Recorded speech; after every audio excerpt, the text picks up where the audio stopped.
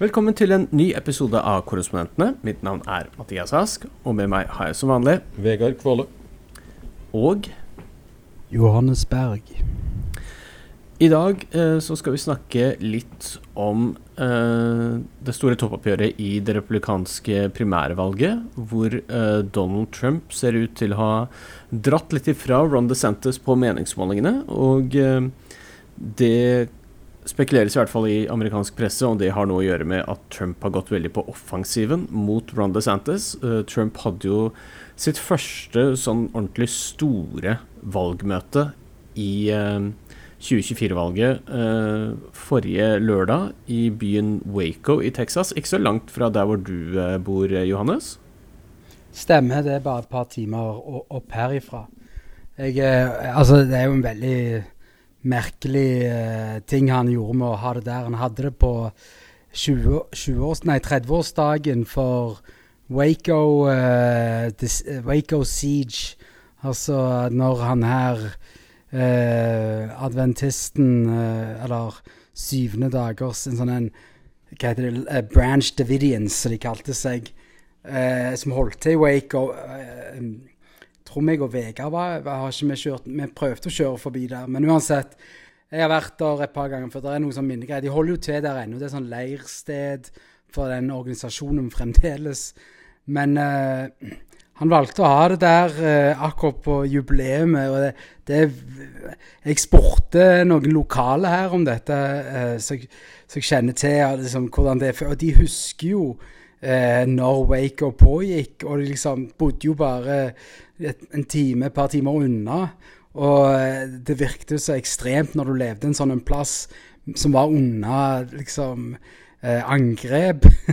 Så akkurat det der var litt sånn ubehagelig, tror jeg, for mange også. Altså, en ting å ha det i Waco en hyggelig plass å dra til det, altså det står ikke på det, men på jubileumet for en av de største tragediene i Amerikas historie. Altså det passer jo inn i et bilde av, altså for det Waco var jo da ikke sant, en standoff mellom myndighetene og denne religiøse sekta, som endte med hvor mange døde. Altså det var 80, ja.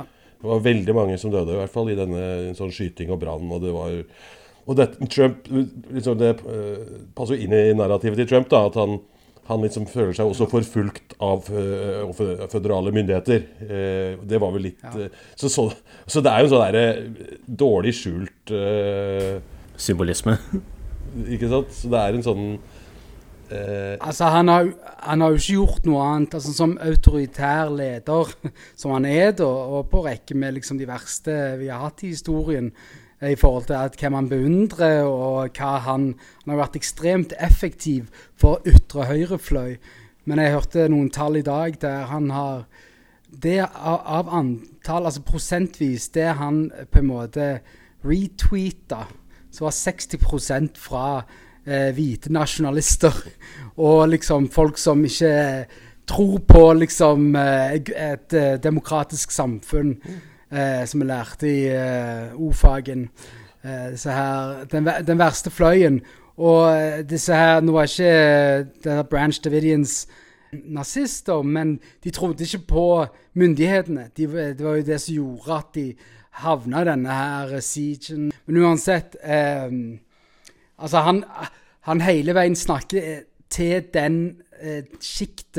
det skiktet av amerikansk politikk, og de driver og gjentar seg selv i hele den gjengen på Fox News, og som på en måte retorikken som da går etter hva de selv har veldig sterk tro på, som går altså enda lenger ut til høyre, og liksom det jo mange som nyter godt av det her, men han driver, det vil nesten si en slags hundefløyte, det at han dro og hadde det arrangementet der. Ja, og det har jo vært en av tingene som har kjennetegnet Trumps inntog i politikken. Det republikanske partiet jo en sånn håndsrekning til ytre høyre, som tidligere presidentkandidater har prøvd å holde i hvert fall litt på avstand, mens han gjorde dem, ikke bare gitt en håndsrekning, har egentlig gjort dem til en sånn veldig viktig del av koalisjonen hans. Og du ser jo det på en del meningsmålinger nå, at det et ganske sånn tydelig skille mellom Ron DeSantis, som får litt mer støtte blant sånn høyt utdannede republikanere. Du ser mange av de politikerne som går ut offentlig og støtter ham litt fra partieliten, mens grasrota fortsatt holder ved Trump. Det var interessant å se på det møtet på lørdag at i hvert fall ifølge de medierapportene derfra, så ble det ganske sånn stille i publikum når han begynte å rakke ned på DeSantis. Det virket ikke som publikum var så interessert i det. De var mer, de likte, de jublet høyt for andre ting, liksom når han angrep andre ting, men akkurat DeSantis tror jeg en del av de også faktisk liker litt, så de synes det var litt vanskelig, virket det som. Så var det sånn typisk Trump-stil da, det handler jo bare mer og mer om han, altså i 2016 så hadde han i hvert fall noen ideer og tanker om hva liksom ville sånn politisk å gjøre fremover og sånn. Det det jo ingenting av nå. Nå det jo bare sånn hevn og angrep og liksom sånn suttring over hvor urettferdig han selv blir behandlet. Var det på det arrangementet han sa jeg kan stoppe krigen innen 24 timer i Ukraina? Det har han sagt flere ganger. Ja. Ok, jeg visste ikke om jeg bare leste det først nå i helgen. Men det jo, hvis han sa at noe han skulle gjøre, men han hadde jo det var jo ingenting belegg for hvordan fremgangen på det skulle være. Men det var bare det for han 24 timer som ordnet det. Men det også sånn, han sa lignende ting, husker jeg, i 2016, som var sånn at han hadde planer for alt mulig. Planer for å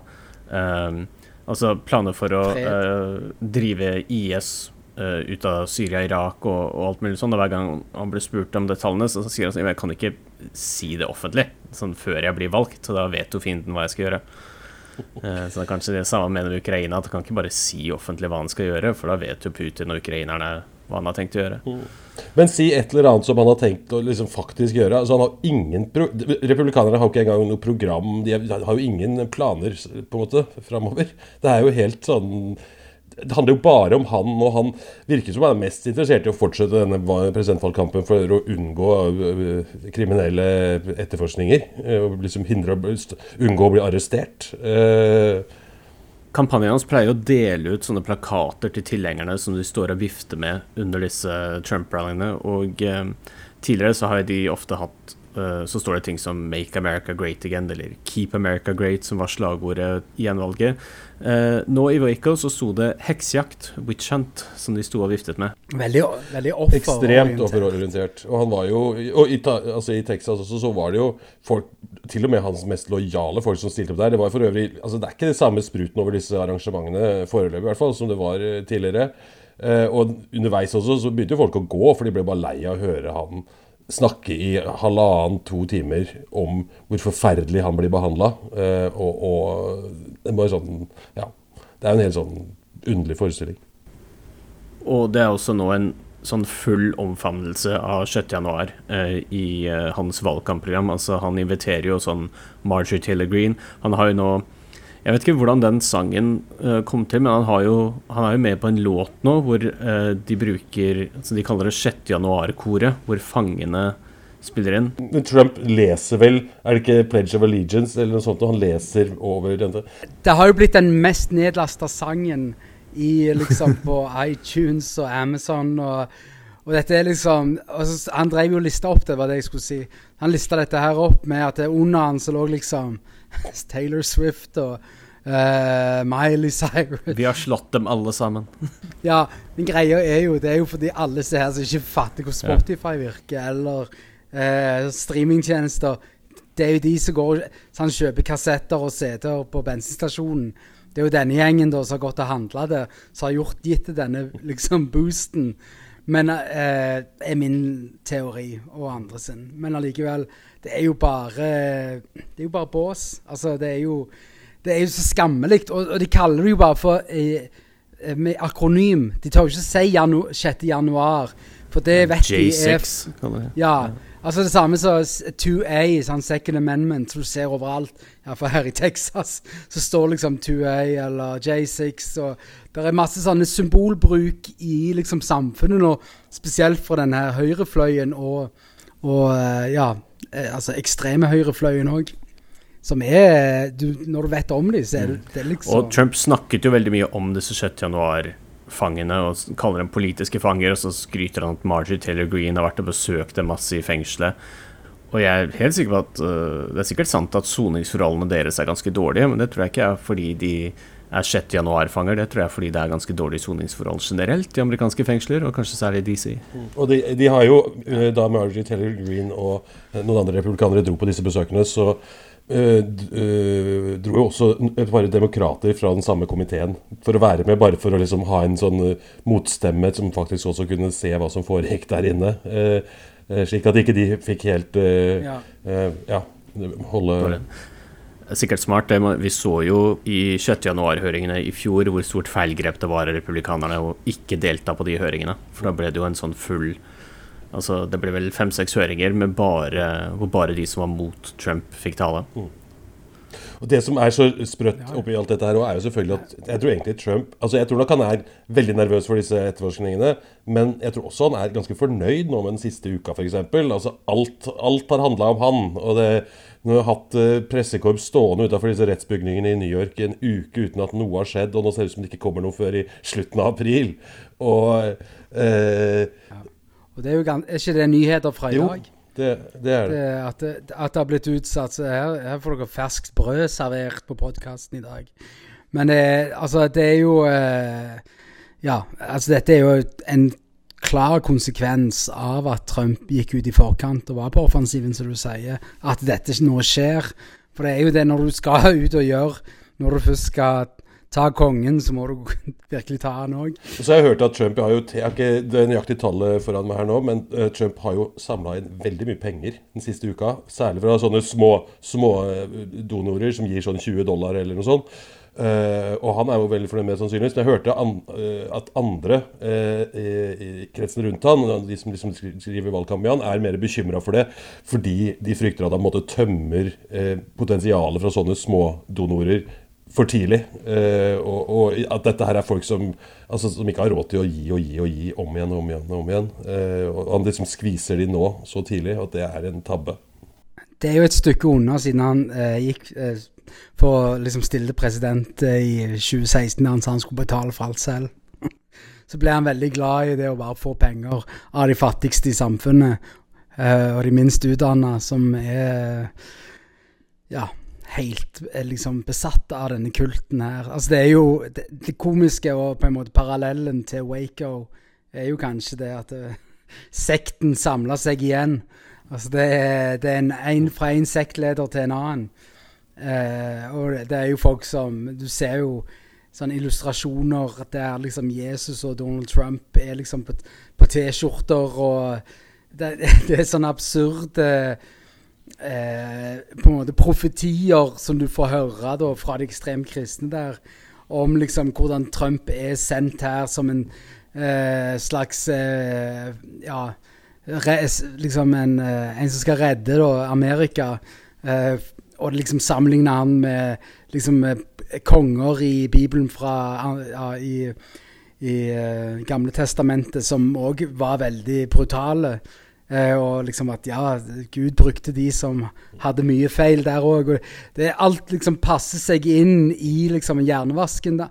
Det her da som så sånn sett så passte det godt å være i Waco på en måte, men det var bare trist skulle være på den tragiske dagen. Men, det Trump driver jo også ekstremt stygt. Altså hvis du ser på disse måtene han snakker i altså den der Twitter-kopien sin, Truth Social, det han sier og gjør der, altså han driver jo og truer en statsadvokat på livet, rett og slett. Han legger ut bilder av seg selv med et balltre ved siden av han, og snakker om han som han jo en afroamerikaner, Alvin Bragg, omtaler han som et dyr, degenerate psychopath, og så videre.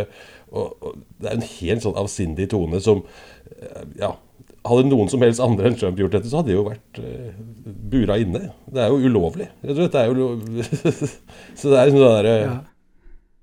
Men altså det virker jo som han redd for dette da. Altså han har jo vært ganske sånn fryktløse. Det jo han som sa liksom i begynnelsen av kampanjen i 2016 at han kunne skyte noen på Fifth Avenue uten å bli tatt for det. Altså, uten å miste stemmer. Uten å miste, ok. Men også at det ikke skulle få konsekvenser, altså om det var miste stemmer, ok. Men uansett, det bare her ser du noe han redd for. Jeg mener også det, altså det ganske åpenbart at han fryktelig nervøs for det som kommer her, og han vet jo selv også at det en haug med etterforskninger og potensielle tiltaler som kan komme fra de andre etterforskningene også. Så det jo han åpenbart stresset for dette på en måte, samtidig som han liksom liker oppmerksomheten, og det liksom at alle snakker om han. Det liksom det viktigste for han. Sånn som oss her i podcasten. Ja. Så virker det jo som han har prøvd å legge et ekstremt press da, på denne statsadvokaten i New York den siste uka, med disse uttalelsene, og det der å annonsere at han kommer til å bli arrestert på tirsdag, selv om det ikke var noe som helst grunn til å... Altså, det var ingen som hadde sagt til han at han skulle bli det, og det var ingen som visste noe som helst, egentlig. Og det viser seg også å være helt usant. Men alt dette var jo sånne ting som fikk en voldsom oppmerksomhet rundt det, legger et voldsomt press på denne statsadvokaten. Og det skyver Ron DeSantis helt ut på sidelinjen. Og det skyver, ikke sant. Helt riktig. Han har fått en liten forsmak på hvordan det vil bli å stille til kampanje mot Trump, og det en ting du merker at Trump han kom med noen ganske saftige angrep mot DeSantis i Waco. Det som interessant at i sånn kjent Trump-stil så behøver ikke han nødvendigvis backe det opp med så mye sånn fakta eller veldig mye informasjon. Han kan bare si sånn. Så DeSantis har jo klart å bli en sånn stor helt til det republikanske partiet på grunn av pandemien, og at DeSantis ikke stengte ned samfunnet like mye som han gjorde for eksempel i New York og California. Og DeSantis har jo selv prøvd å angripe Trump og si at Trump hørte for mye på Fauci, og at han egentlig var mye bedre på covid enn det Trump var. Og det Trump gjorde i Waco var jo bare å si, nei, sånn var det ikke. DeSantis sier at han var veldig god på covid i Florida. Det ikke sant. Det var veldig dårlig i Florida. Det var mange andre delstater som var mye bedre enn Florida. Så begynte han å nevne South Dakota, South Carolina, mange andre delstater. Og det jo sånn Trump holder på, selv mot sine partifeller, og bare hamrer det inn og får velgerne med seg. Absolutt, og han jo en mester på å spille offer eller martyr, og være liksom den som blir utsatt for noe urett. Det liksom, han, ja, samme med disse straffesakene selvfølgelig, for han gjør det samme. Men... Det jo også et sånn flybilde av området, der han stod og sa at det var kilometer med køer, og så liksom området fullt kanskje 3/10. Altså det liksom bare helt foran sin. Det den der nærmeste kulten som kommer. Men tilbake til Ron DeSantis. Han driver og passerer noen lover nå som skal gjøre det umulig å se, eller at du ikke skal trenge å publisere reiseplanene dine. Altså dette gjelder offisielle politikere i Florida. For han har jo nettopp vært på en bokturné, men han jo sånn som bare vil unngå all normal presse, og vil kun ha liksom Newsmax, OAN og Fox i nærheten. Så han jo ikke interessert i andre medier som skal følge han, og dette jo også etter liksom boka til liksom autoritære ledere, og ikke ville undertrykke pressen da, og liksom ikke gi offentlig innsyn i hva som skjer, og reisedetaljer. Det jo en god grunn til å vite hvordan offentlige midler blir brukt, og hva som skjer. I Florida så driver også delstatsforsamlingen og vedtar en ny abortlov nå, for de har jo hatt 15 uker, altså at du kunne ta abort frem til 15 uker, nå skal de senke den til 6 uker. Og det gjør jo at DeSantis ikke lenger kan opptre som en sånn moderat republikaner på abort da, og de forbyr jo ikke på samme måte som de gjør i Alabama og mange andre delstater, men 6 uker jo fortsatt veldig, veldig strengt. Og det blir interessant å se hvordan han skal navigere det, for det jo egentlig ikke han som pusher for det, det jo andre republikanere i Florida. Det jo den store forskjellen mellom Trump og han, jo det der at han jo mye mer, altså han vet jo, altså han kan jo politikk, han kan jo sannsynligvis være mye mer effektiv politiker som faktisk får gjennomført ting, mye mer enn det Trump gjør, som et sånn kaos av innfall hele veien. Men det virker som DeSantis har en mye mer evne til å tenke strategisk fremover, og all mulig grunn til å advare, altså som du var inne på, Johannes, han har jo åpenbart veldig autoritære trekk, og han ser det på disse forsøkene på å forby bøker i biblioteker, og det mange sånne... Anti-woke. Ja, sånne ting som noen forsøk på å enten stanse ytringsfriheten, stanse folks tilgang på informasjon, sånn styring, det har ingenting med, altså man antar jo at det som republikansk parti et konservativt parti, og så, det har ingenting med konservatisme å gjøre dette her jo rett og slett sånn autoritære ledere som ikke vil bli plaget av brysomme journalister, eller ja, sånn, det en sånn... Så ikke tåler dagens lys, rett og slett. Ja. Skal vi gå over til å snakke om Nashville, for det har vært nok en skyteepisode på en barneskole i USA. Denne gangen så var det 6 personer som døde. Gjerningspersonen ble også drept på stedet av politiet. Det var da 3 9-åringer, en vaktmester, rektor og en lærervikar som ble drept. Og det som var litt spesielt med det her var jo at det var jo først rapporter om at det var en kvinne som var drept, og det jo veldig sjeldent at det kvinner og ikke menn som gjør disse masseskytninger, så viser det at denne personen identifiserer seg som mann, og det blir jo selvfølgelig da... Ja, en transperson blir jo da selvfølgelig blandet inn i den ekstremt opphetede debatten USA har hatt de siste årene om transpersoner og deres rettigheter, på toppen av at dette selvfølgelig en våpendebatt, og det skjer jo samtidig som at den debatten så splittende fra før at det ser ikke ut som det noe særlig sånn politisk vilje til å foreta seg noe. Altså Marjorie Taylor Greene uttalte seg akkurat på den tematikken der, og ble nå suspendert fra Twitter på grunn av det hun gikk ut og sa som igjen hadde blitt videre formidlet eller retweetet, delt videre.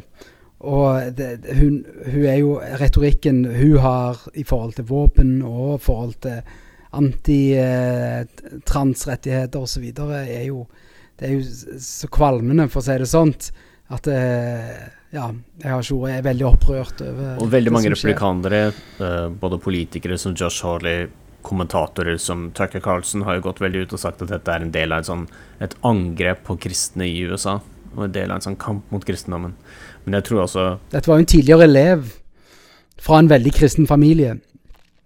Det jo en gjengang i USA at det virker som at altså, masseskytinger når og berører altså hver eneste del av samfunnet. Det finnes jo nesten ikke sånn en religion, virker det sånn, som ikke har hatt et av deres bedehus bli angrepet av masseskyter. De går inn på skoler, supermarkeder. Ja. Altså, det virker som at fellesnevneren jo ikke nødvendigvis bakgrunnen deres, men det den ekstremt enkle tilgangen på våpen i USA. Det en helt avsindig situasjon. Altså, det skjer igjen og igjen og igjen. Og så har du da republikanske politikere som sier at nei, det går ikke an å gjøre noe mer med dette. Det liksom, det en sånn resignasjon, og det jo hva slags... Ja, og hva det? Spesielt denne gangen. Hvorfor du politiker da, hvis du ikke interessert i å finne en løsning på dette? Det jo...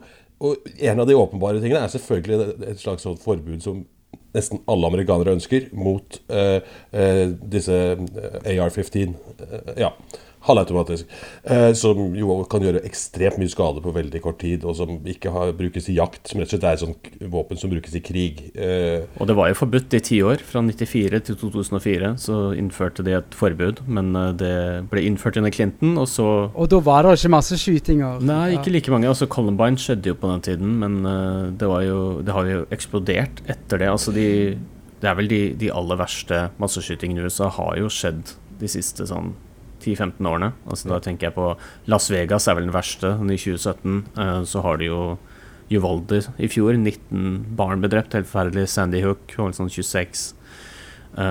Orlando, dere var vel dekket det, hvor mange var det som døde der? Det var vel over 40 eller noe sånt, var det ikke det? Jo, jeg husker ikke antallet akkurat nå, men det helt sånn fryktelige tall.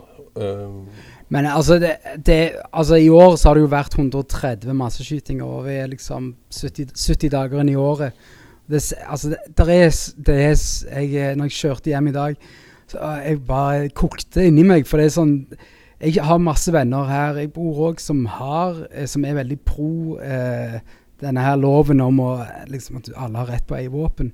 Men det som gjør meg irritert, altså greit du for loven med å eie våpen, men det at du skal eie disse her som masseødeleggelse geværene, som har mye mer effektiv liksom, og folk går og dreper det liksom det mest kan vi si uskyldige vi har I samfunnet, skolebarn.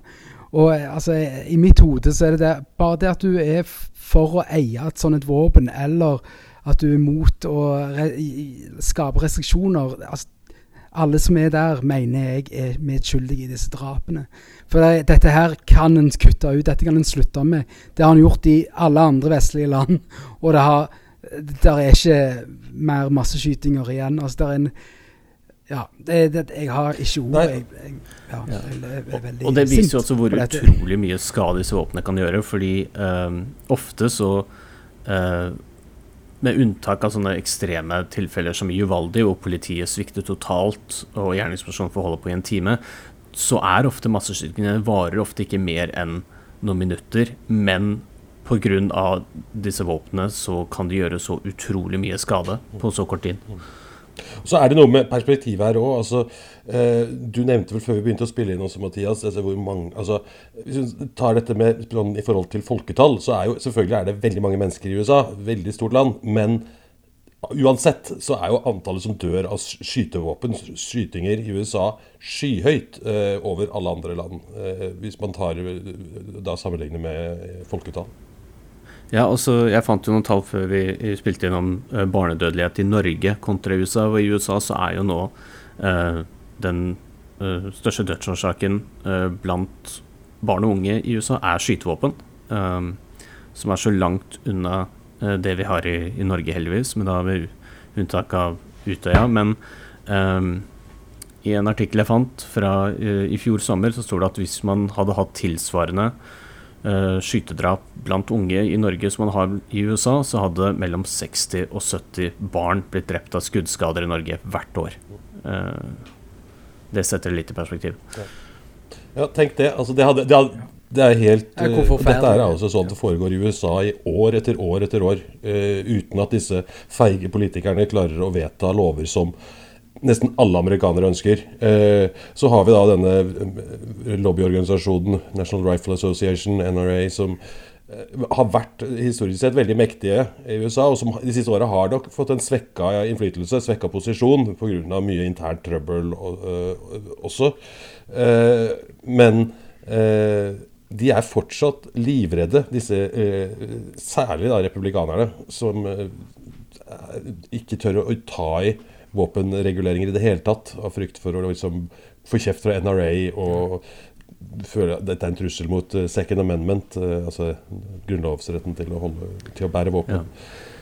Disse, både Parkland-ungdommene og foreldrene, altså dette var den masseskytingen I 2018 var det vel, på en skole I Florida, og hvor samfunnet der har blitt veldig aktive I kampen for strengere våpenlover. De har hele tiden påpekt at hvis man hadde økt aldersgrensen for noen av disse våpnene fra 18 til 21, så hadde sannsynligvis aldri Parkland skjedd, fordi skytteren her, han ble vel 18 omtrent en uke, det var 3 dager igjen av skoleåret da han gjorde det. Og I Nashville, altså hvor denne skytingen skjedde, det jo, altså I Tennessee det en delstat som har ekstremt liberale våpenlover, hvor du har lov til å gå og bære våpen uten at du trenger ikke noen permit, trenger ingen forhåndsgodkjenning, du kan bare gå rundt og bære våpen fritt I den delstaten.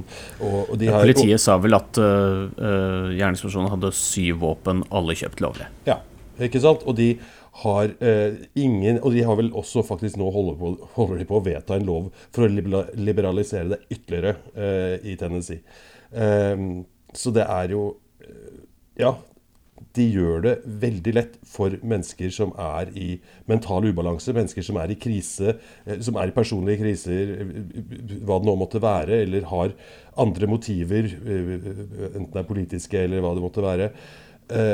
gjør det veldig lett for dem å finne våpen, ty til våpen, på en helt annen måte enn det man ser her. Og i tillegg da, så har vi også den situasjonen i USA, det så mange våpen som flyter rundt, at man har veldig mange også ulykker med det. Altså også blant barn da. Vi ser jo stadig historier om små barn som enten skyter søsknene sine fordi de har plutselig fått tak i et våpen, eller hva det måtte være, grusomme ting som det.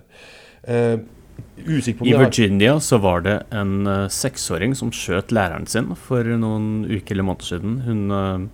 Læreren sto nettopp frem og gjorde et stort TV-intervju hvor hun fortalte om det. Hun jo selvfølgelig i gang med å saksøke skoledistriktet og skolen sin. Men det jo et kaos som de på en måte helt uten evne klarer å ordne opp i. Altså det så tafatt hele opplegget. Altså, jeg vet ikke om jeg har nevnt det tidligere i podcasten, men det jo flere av disse republikanske delstatene som nå vil fjerne det de kaller for rødt flagg-lover, der du skal få lov til å Tennessee en av de delstatene. Og disse her representantene for områdene rundt Nashville, og senatorer og guvernør, alle og som var republikanere, ble spurt om hva dere tenkt å gjøre, og alle sier det samme. Nei, nå det ikke tid for å snakke policy, nå må vi ta vare på de som offre, og så snakker vi aldri policy. Det aldri en diskusjon om det, det en død greie, og altså, vi nevnte jo det litt før podcasten, men han her ene som gikk ut og sa at det var ingen vits i å komme med lover for de som skal gjøre dette her, for å gjøre det uansett. Altså det så ansvarsfraskrivelse fra den delen av samfunnsbyggesteiner som skal faktisk som det sin jobb å fikse opp i dette her, ikke vil gjøre det. De vil se barn bli offret. De vil se små barn bli offret for en sånn pervers tilgang til våpen. Det konsekvensen av 400 millioner våpen sirkulerer rundt i amerikanske hjem. Altså hun her hadde jo kjøpt i 5 forskjellige butikker. Jeg vet ikke om du sa det, Vegard. Altså, hun hadde jo unngått det å bli flagget. Fordi sånn rødt flagglov, det sånn hvor du kan nekte noen å kjøpe våpen hvis det enkelte ting i bakgrunnen deres. Si den ofte veldig begrensede. Ja, men så det også ja, men du kan også, altså det en lov der du kan varsle da, og der de blir fratatt. Altså og foreldrene her hadde jo gått og sagt, altså dette var en 28 år gammel dame, vil jeg si. De snakker jo som child of, altså hun bodde hjemme, men det var jo et voksent menneske som bodde hos foreldrene sine. Så jeg ble også provosert av som går rundt og henretter små barn på skolen. Og hun hadde jo på en måte tydeligvis planlagt dette her og ville gå ut på denne her måten. Men altså, jeg tror det kunne fint vært stoppet. Hun hadde jo en doktor som hun var under behandling for emosjonelle forstyrrelser. Eller personlighetsforstyrrelser heter det kanskje på norsk. Men det så skammelikt og utilgivelikt sånn som dette har gått fram og går fram. Og inntil de får løst det her så jeg vet ikke, i løpet av denne perioden altså vi har holdt på denne podcasten nå, det vel snart 6 år og jeg vet ikke hvor mange episoder vi har sittet og snakket om en eller annen grusom skyteepisode og akkurat vi sier jo det samme som vi sa for 6 år siden, det har jo ikke skjedd noe nesten og det var en lov som kom i fjor, var det ikke det som men den også var, som det var sånn bipartisan som begge partiene var inne på, men allikevel det går an å løse et problem. Det er ikke vanskelig. De må bare gjøre det. Jeg tror ikke det kommer til å skje i denne kongressen i hvert fall. I hvert fall ikke når det republikansk flertall i huset. Nei. Men MAGA-gjengen, man glemmer det. Det jo de som styrer hele kongressen. Men jeg tenker vi kan runde av denne episoden der for denne gang. Tusen takk for at dere to var med, og takk til alle som hørte på. Mitt navn Mathias Ask, og med meg var Vegard Kåle og Johannes Berg. Denne podcasten støttet av Fritt Ord, og vi snakkes igjen neste uke.